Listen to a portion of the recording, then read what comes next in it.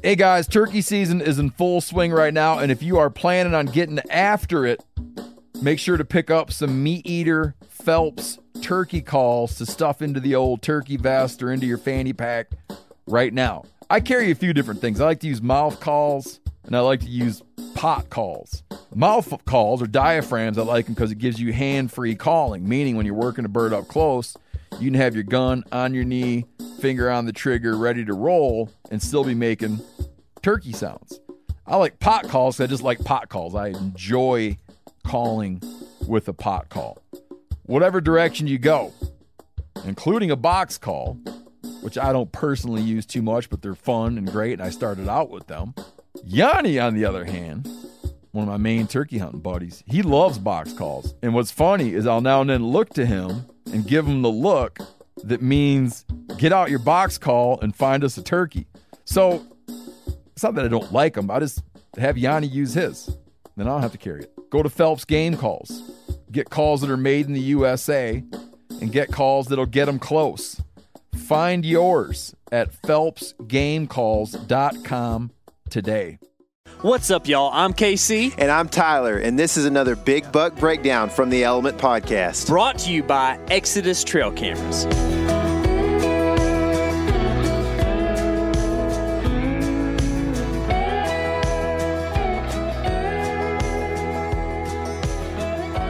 All right, so now on the phone we've got Zach Ferenbaugh from the Hunting Public.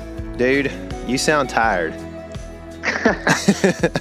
I'm finally catching up. I was up for about 24 hours the night that I got the buck in Pennsylvania, so I was behind for a little bit there, but finally starting to catch up and just getting work done so I can get back out there. Yeah, yep. That, we just talked to one of your counterparts, Aaron Warbritton, and he's kind of in the same boat. He's like, I'm just working, just trying to get back out there. So it's like, it's a constant battle. Yeah, it's a constant battle. But that's life for most guys. They're working so they can go take some time and go hunting this time of year and getting into the rut. Definitely. And that kind of thing. And so, but you recently had some success on a pretty cool buck in a pretty cool state, man. Like, you don't see a ton of bucks that size coming from PA, and I know the people that are killing them are being pretty hush about it because they do exist there. But tell us a little bit about what happened, man.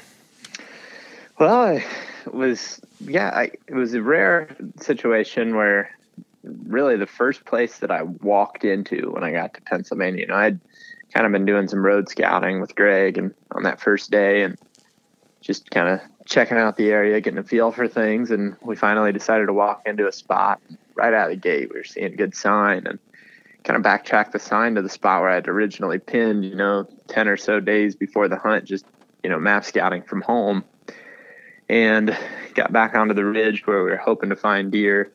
And it was probably about an 800-yard long ridge from where it ran into private and got into like kind of a fescue field up on top, all the way to where it played out at the bottom is about 800 yards. And on one side of the ridge, there was just a select cut with some, tall vegetation growing up, but also, kind of that, young growth, regrowth coming back from the cut. But there was also some mature oaks in there that were dropping a ton of acorns, mostly red oak. And then the other side of the ridge split right down the middle, hadn't been cut. So, we kind of just scattered our way back in there and saw a really, really good buck sign right out of the gate, first spot we were in. So, it was like, man, I feel like as big of a ridge as this is, we can just keep hunting it until, basically the sign dries up or we get one. And I don't do that very often, but I would say once every year, every couple of years, there's a spot that just makes sense to me, and I just can't let it go. It's happened, probably 3 or 4 times in my life where I've just found a spot that I, no matter what, I'm like, I just know it's going to play out here. Mm-hmm. A lot of times I do a lot of bouncing around. I talk about that often in my strategy. Often it's to bounce and cover a bunch of ground, but here it just looked good. And compared to what everybody else was seeing, it was the Public Land Challenge, so we had multiple groups out hunting, and compared to what everybody's seeing, it just continued to confirm that I should just keep hunting here. So ultimately, we weren't really seeing much as far as actually seeing deer, just because of hunting off the ground. You know, a lot of times you can't see very far in general, but just the nature of that forest being select cut, and then even the uncut stuff was still pretty thick. Visibility was low. We weren't seeing many deer, but we were just seeing tons and tons of fresh buck sign. I mean, every time we go in there, it's like there's something new. There's some new clue, whether it be a fresh rub or a fresh scrape, or just big buck tracks in general that were smoking fresh. You know, we were seeing all this sign right after rainy days for the first several days. So it's like, it's fresh, they're in here. Somehow we're just barely missing them. Just kept, what I would call full court press in this place and just hunting it, hitting different little pockets every day, just trying something new, never hunting the same exact spot, and just continuing to learn about it. And as kind of the week progressed, I was squeezing in on the center of where I really thought these deer were. And we ended up going in, and I guess it was the day before we shot the buck, and Aaron and I were running a little bit late, which kind of helped us in a weird way, where we were kind of walking down a logging road at first light, but that kind of put us in the middle of where these deer were really spending the majority of their daylight time. And at the time, we weren't totally sure where they were, but this confirmed it. We saw a nice buck, and I think it's the one that I ended up shooting. I'm not positive, I never will be, but looked like a pretty good buck, and he was following a doe, and he skirted around us, but he wasn't very far from us. We never bumped him. We heard him grunting, moving around us, and either him or another buck, but heard grunting around us, so kind of confirmed that they were in this cut. Well, the following morning, Ted and I went back in there and, of course, saw another fresh buck track, really big track that was sinking deep in some really hard kind of gravel almost. He was just so heavy. He was digging in there and feeling really good. It's like, man, we're right behind these things. Like, they got to be close. And ended up hearing a deer kind of go up and around us that morning, but never laid eyes on him. So that evening we went back in, and honestly, we were looking back on it, we were planning on playing it too safe. We were like, we'll go up to the top and kind of get on the edge of the transition of the cut and the, uncut forest, and we'll sit up on top and we'll kind of wait to get super aggressive till tomorrow, which was Saturday, and it was going to be a temperature drop, like a big, big cold front. But from that point on, Friday afternoon until basically Sunday, the temperature was going to be just constantly dropping, staying down low in the 50s. So it was kind of the beginning of the front coming in. We had a little bit of wind, and we got up there to where we were hoping to hunt, which was pretty dang far from where, like I said, this is a big 800-yard ridge. It was pretty far from where we had hunted in the morning and heard that deer and saw that big track, which, again, looking back on it, I mean, it was kind of silly to leave that spot in the first place, but we got up to the top and we bumped into, we could see up ahead of us this other hunter. So we just backed off before we got too close to him, and circled all the way back down around to the end of the ridge where we had hunted that morning, and got closer to where we thought we heard a deer and saw a fresh track, and ended up essentially just having it all kind of click in that moment, where we got up a little bit higher up on the ridge than we had been that morning, and we started to find some big beds on the logging road where there was some tall grass, and saw these big beds, saw a lot of crossing trails. But I started to, like I said, it was clicking that these deer are using these big oak trees and going from oak tree to oak tree, but then they're also using the path of least resistance on this log trail. So right in front of us, there was this big X. There was multiple trails and multiple logging roads that came together right in one spot. And Ted and I just basically plopped down in the logging road using tall grass as our cover. And we were about 20 yards from that intersecting trail. And there's all kinds of good fresh tracks on it. We can hear acorns dropping all around us. And really behind us on the downwind and down the hill where our thermals were pulling, there really weren't that many oaks. So we assumed if deer were moving around, they'd be up in front of us, kind of using that crossing. Sure enough, it gets to be about, and at this point too, because of having to make that adjustment from moving around that other guy, we were running a little late.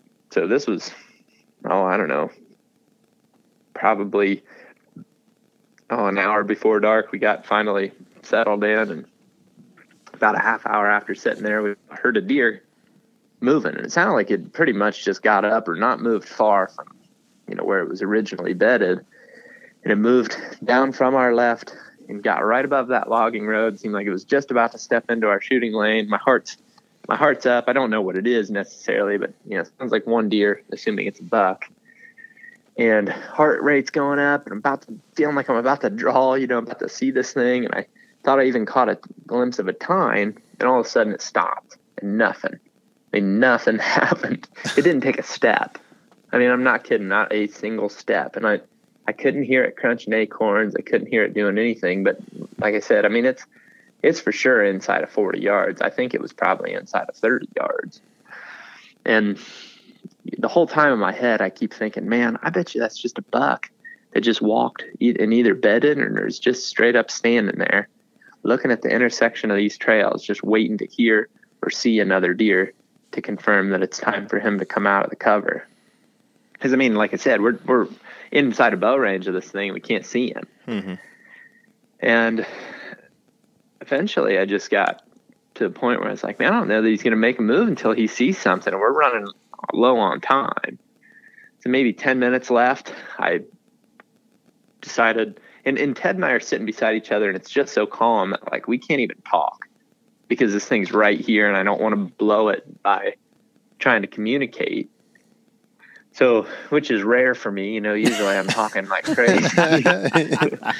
I've even been noticing some comments of like, I wish Zach would just be quiet and whatever, it's just me. I talk a lot. But I was struggling to not talk to Ted because I was like, I want to, basically I wanted to tell him, like, I think this thing's still here. And I eventually just like breathed the words, I think it's still right there. And he breathed back and said, me too. So I decided to grunt. I grunted a couple times, just nothing major, just, kind of your general grunts, and started scraping the ground. One of the advantages of hunting off the ground is that you can make very realistic calling sounds, versus, if you're in a stand, you don't have as much ability, at least easy ability to really make deer sounds. And I've heard a lot of deer making scrapes in my life, and it's a very distinct noise, and I just try to mimic that. It's just a whoosh, whoosh, whoosh, whoosh, whoosh, whoosh, whoosh, when they're hoofing the ground, tearing up that scrape on the ground. And that's what I did. And just like I said, grunted a couple times, kind of soft. Nothing really happened for a couple minutes. And to be honest, I started getting impatient. I kind of started moving a little bit. Like if you're watching the video, if you ever watched a video, I'm starting to check the wind. Like I'm moving a little bit more than I probably should have, but luckily he just couldn't see anything either. Well, after a couple minutes, he started kind of huffing and puffing up in there and making a rub. You could hear him making some weird noises with his mouth, not necessarily grunting, but just going, and kind of coughing and rubbing, and you'd see a tree moving up there. And I'm like, well, it's a buck, assuming it's a decent one, and it was getting,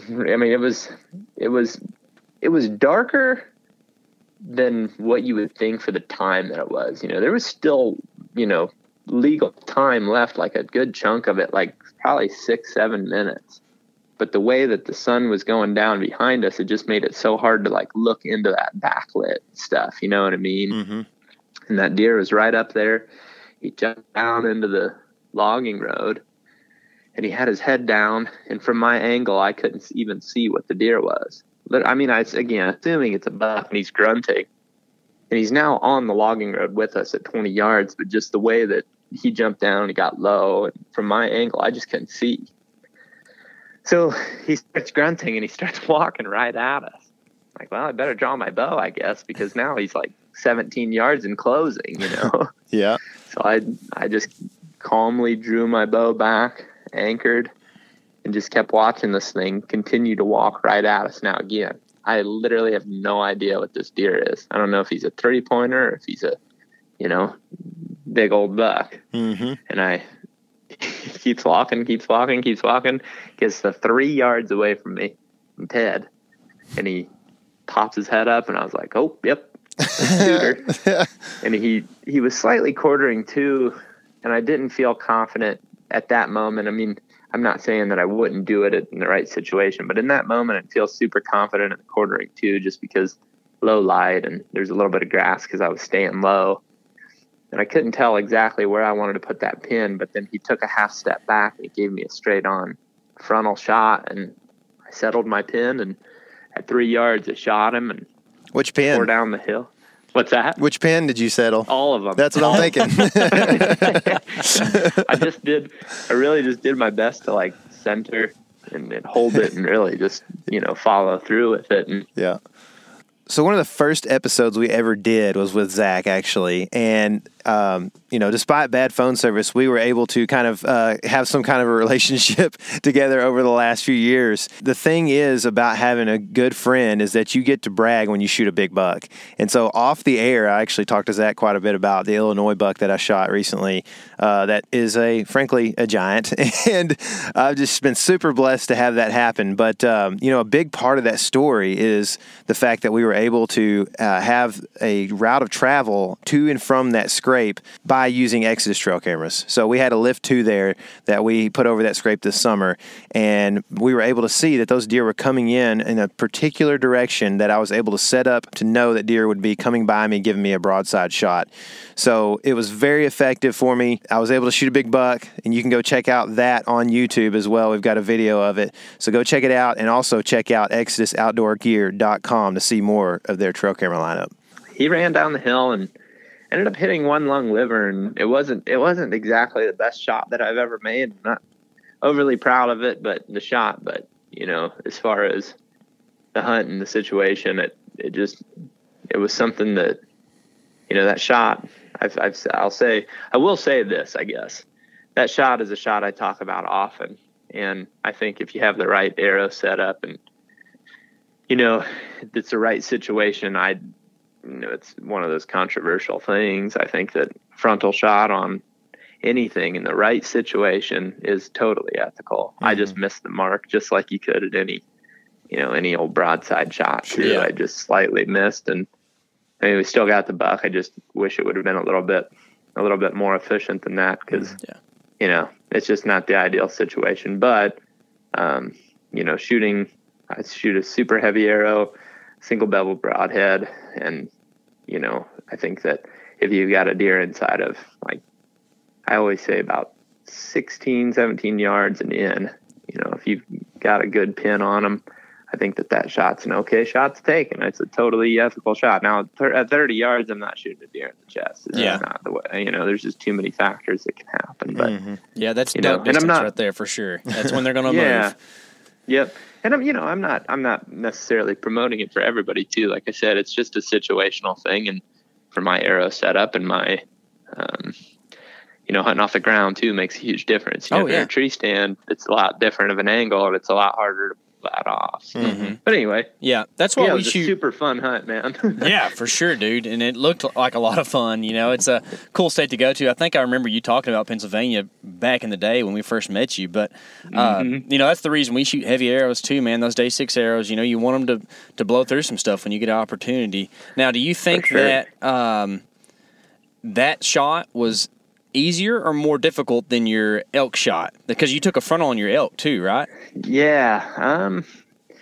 I think that as far as getting a pin on him, it was obviously even easier. Yeah, sure. The tough thing was like we talked about in the video too. It's, you don't practice for a 3-yard shot. I mean, I'll go up to 10, 12, 15 yards and shoot pretty often. I mean, I can hit a thumb back in there, but it's at 3 yards and just actually shooting at a live animal. I mean, it was pretty difficult, but the advantage that you have at 3 yards is the deer doesn't have any time to move. I mean, that was the fastest, I mean, fastest ever an arrow will probably ever hit a deer that I shot. I mean, it was like in him before I could even probably move my bow. Yeah, you know it's what like I mean? all It's the like, same noise, right? It's just- right. Yeah. It was, boom. It just didn't really make a like Yeah. typical arrow. It's like, pah, you know. Yeah. But then this difference between that elk is that the elk had time to move. So they were both unique. I think I'm yet to find that sweet spot of like a 12-yarder. Yeah. You know, for that frontal shot, I think is kind of the sweet spot, because it's still the distance where they don't really have time to move, but it's also that distance still where you can burn a pin into a single hair or a single little spot on their, you know, aim small, miss small, right? Right. I think at that distance, it's essentially the perfect opportunity. But like I said, you know, you get 20 plus yards and it becomes more difficult just because the deer, you know, whitetails are cagey. They're going to move. And even at 20 yards on a broadside shot, especially, you know, you toss a tree stand angle in there, or maybe you're just above them on a hill or something. I mean, there's definitely a lot of chance for them to move, but, you know, level ground, you know, 16, 17 to about maybe 8 yards, and you know, that'd be kind of that window, I would say, of the perfect for quartering to or frontal shot, I would say, just where you can really pick your spot. You hear us talk a lot about the effectiveness and the quality of Cobra releases all the time, but guys, quite honestly, there's a mantra, and the mantra goes, look good, feel good, hunt good. And let me tell you, there's something to it, okay? There's a reason why I like my camo to match, all right? Y'all might make fun of me, that's fine, whatever. I like it, okay? And I like my Cobra release because, man, it looks good. It's a professional quality product. You can tell that the leather is high quality, and everything they've got, man, they actually have different colors of leather, different varieties of stuff you can do. If you're real flashy, they got that Harvester release that's orange. I mean, come on, man, you can't beat it. So if you want something that looks good, that helps you hunt good and helps you kill, go check out CobraArchery.com. Well, man, that's awesome. Congrats on the PA buck. I know, like KC said, you know, you've been talking about Pennsylvania for a few years now, and it's really cool that you were able to shoot like pretty much a buck that I think most people would consider a good buck just anywhere in the country, you know. I mean, a lot of times when you go out of state, you're like, you know, you're thinking, well, I'm just kind of looking for a buck, but that's a heck of a deer, man, and congrats on that for sure. Thank you. Yeah. Thank you. Yeah, it was, you know, it's kind of a lifetime dream come true. I really have always been intrigued by big woods, Pennsylvania, hunting a lot of eastern Ohio and stuff when I was a kid. And then having buddies that lived in Pennsylvania, and, you know, as time goes on, I meet more and more friends that live in Pennsylvania, and it's kind of that, just the hunting culture of Pennsylvania, and the big woods setting is just so cool, and something that brings a unique challenge. And I was very excited to tackle it, and I'm excited to go back there someday in the future, and then, you know, continue to explore the Northeast and East in general. You know, the thing I'm thinking about now is I'm like, man, how do I get down in the Southeast? Bring bug spray and snake gators, man. That's right. Yeah, cool. Well, we appreciate you hopping on the phone. I know you're busy, and this time of year is just going to get busier, but with the rut, man, coming up, good luck with everything. I know you guys are going to put some down, and we'll be watching, man. Cool, man. Well, I appreciate it, and I appreciate you guys giving me the opportunity to tell my story. Sure, dude. Sure. All right, we'll see you later. Man, what an awesome story about a big buck. Guys, we want to say a big thanks to Exodus Trail Cameras and Cobra Archery for being a part of this big buck breakdown. For sure, man. And also, if you want to check out what we do on a daily basis, maybe even see some of these big bucks, go to Instagram and follow us at The Element Wild. And then also subscribe on YouTube to keep up with what we're doing throughout the season. And subscribe on the podcast. And remember, this is your element. Live in it. I'll swim across and meet you on the other side. I'm not sure why we even have to fight. We grew up in the same situation. The river between us caused a lot of frustration. Brothers, let's forgive and forget.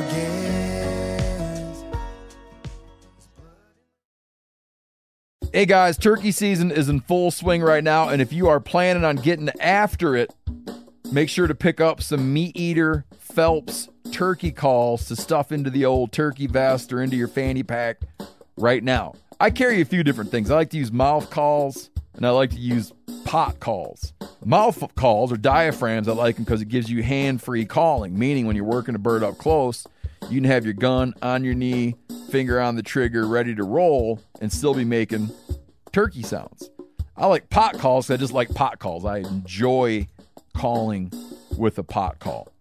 Whatever direction you go, including a box call, which I don't personally use too much, but they're fun and great, and I started out with them. Yanni, on the other hand, one of my main turkey hunting buddies, he loves box calls. And what's funny is I'll now and then look to him and give him the look that means get out your box call and find us a turkey. So it's not that I don't like them. I just have Yanni use his. Then I don't have to carry it. Go to Phelps Game Calls. Get calls that are made in the USA and get calls that'll get them close. Find yours at phelpsgamecalls.com today.